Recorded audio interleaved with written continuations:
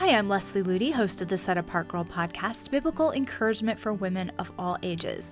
This week, I want to share with you some of the books that changed our marriage and just radically impacted not only our walk with Christ, but our relationship as a married couple. And I mentioned in the last episode that we just celebrated our 25th wedding anniversary, which is really causing me to look back and reflect on what has really benefited our marriage over the past 25 years. Before we dive in, I'd like to let you know that our winter issue of Set Apart Girl magazine is in print and available to purchase for a limited time in our online store at setapartgirl.com. We have limited quantities of this magazine available, and once they're gone, they're gone. They usually sell really quickly. So I encourage you to go to setapartgirl.com and get the winter issue. It is filled with incredible, encouraging biblical truth that is just going to refresh you and put you on the right path as you head into a new year. And it also makes a wonderful Christmas gift. This particular issue is sort of a special edition print issue, and it's a little expanded from our normal magazines, and it's just a beautiful resource for women of every age.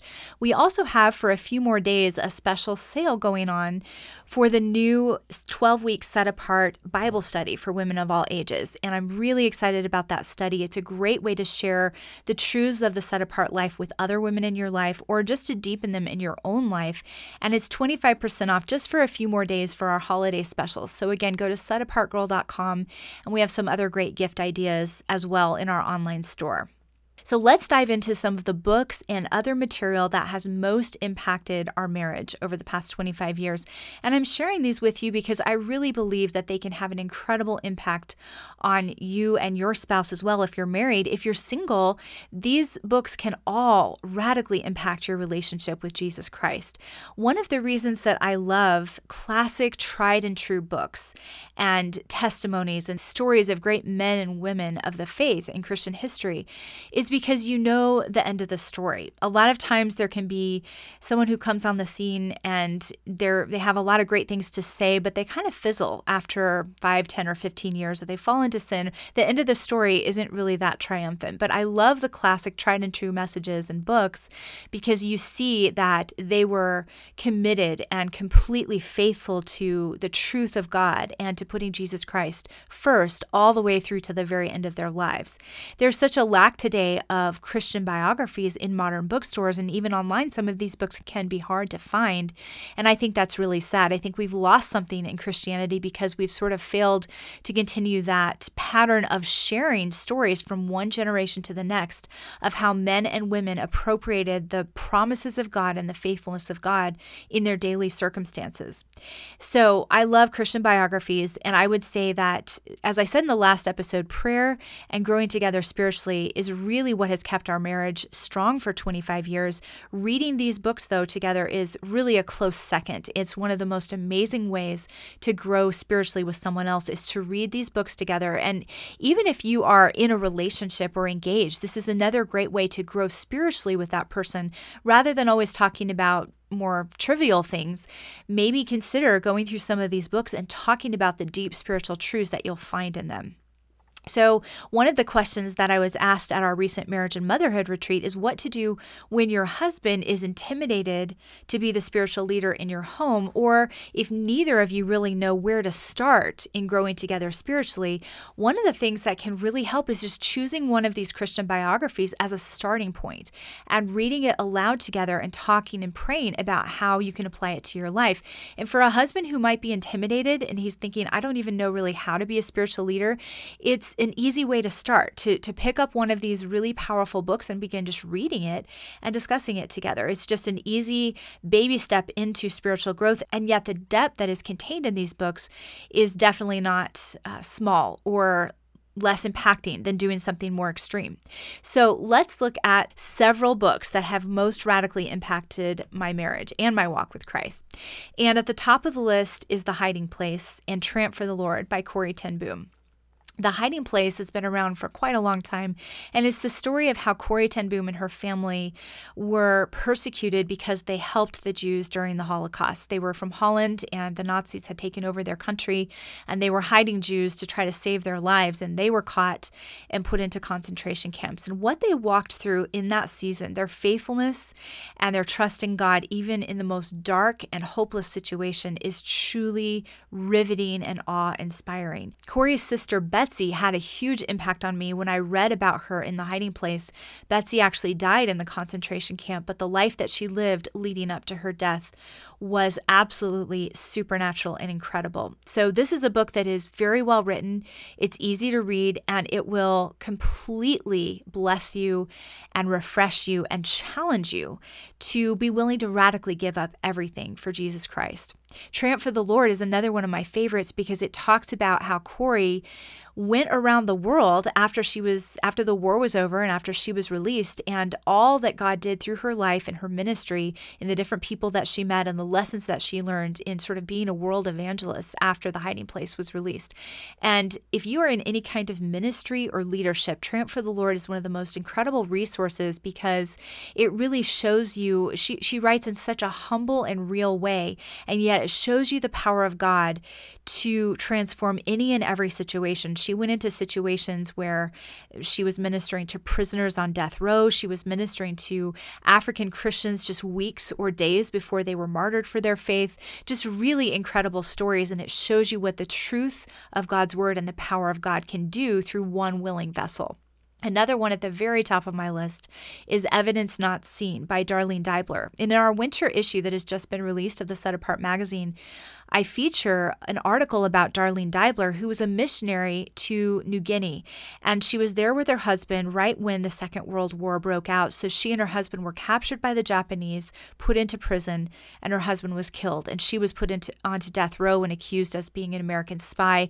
And what she went through in those 4 years is just so supernatural, because without the grace of God, you can never survive it mentally, emotionally, or physically. But she emerged from those 4 years so triumphant. And then she went back to New Guinea as a missionary for 40 more years.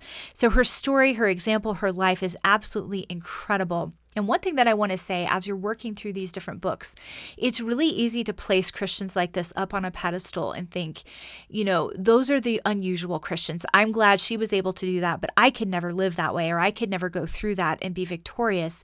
And yet I want to encourage you to remember that there's really nothing special about these particular Christians. They just believed and appropriated the promises of God. It's the same God that they serve. It's the same God that we serve. And the same promises that they stood on are the same promises that are available to us. So don't get distracted in looking at the specific person and thinking that you can't measure up. Look at the power of God and say anyone who is willing to believe the power of God, believe in the promises of God, and allow God to do his work through whatever circumstances you're in can experience the same kind of triumph and victory. Gladys Aylward, The Small Woman, is another great story about a woman who gave everything on the mission field for China and how God worked miracle after miracle through her life. And she faced situations that most of us would just shake our head and say, I could never walk into a situation like that. For example, walking into a men's prison riot when they were all killing each other and even the guards couldn't get control, and commanding them all to go back to their cells. She had no weapons and she wasn't even 5 foot tall, but she had the power of God.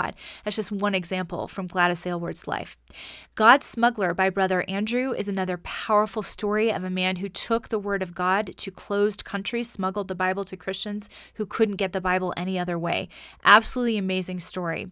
No Compromise, the life story of Keith Green, is the story that changed Eric's life when he was in college. Keith Green was a Christian musician who died in a plane crash fairly early in his life, but the way that he lived and the complete abandonment to Jesus Christ with which he lived is an incredible story. It's an incredible example of real Christianity.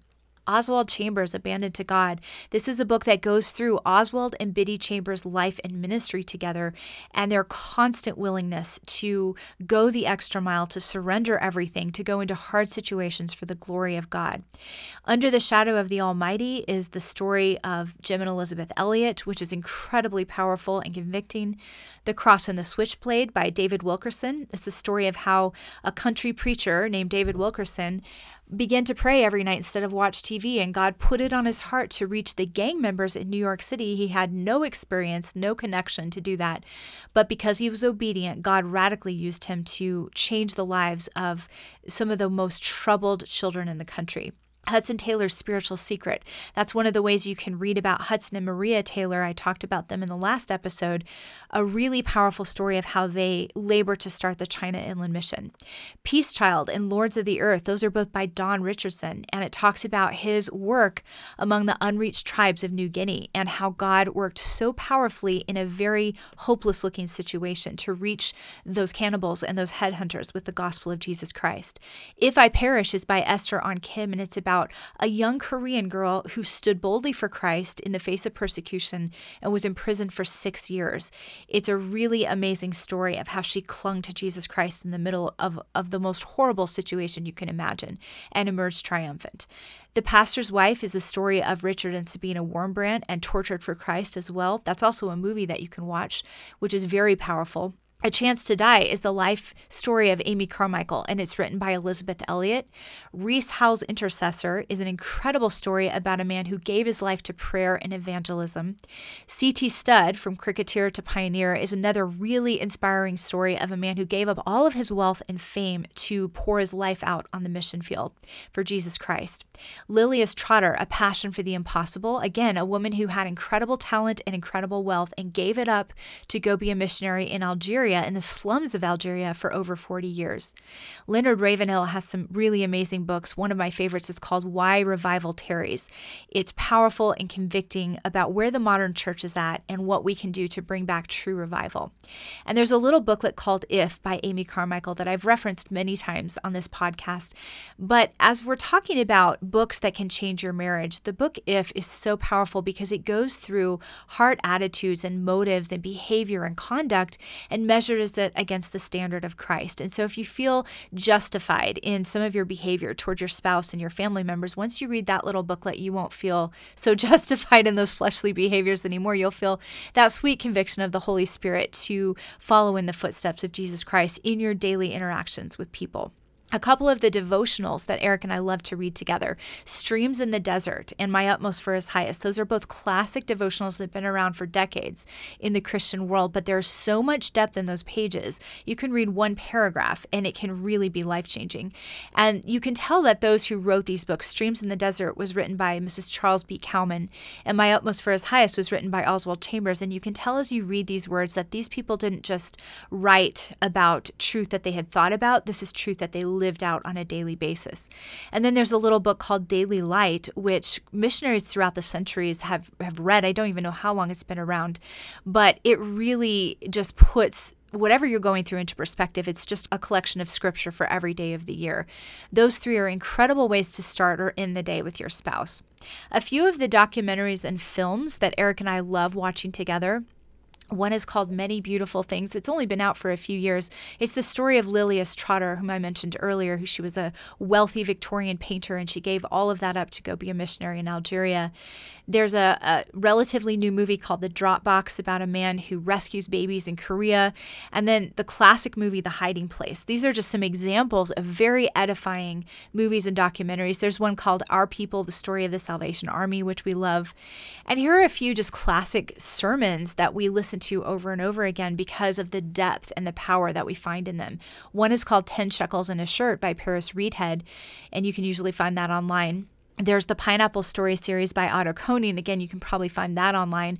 Very different. Paris Reedhead is a classic fiery preacher from maybe like the 50s or 60s.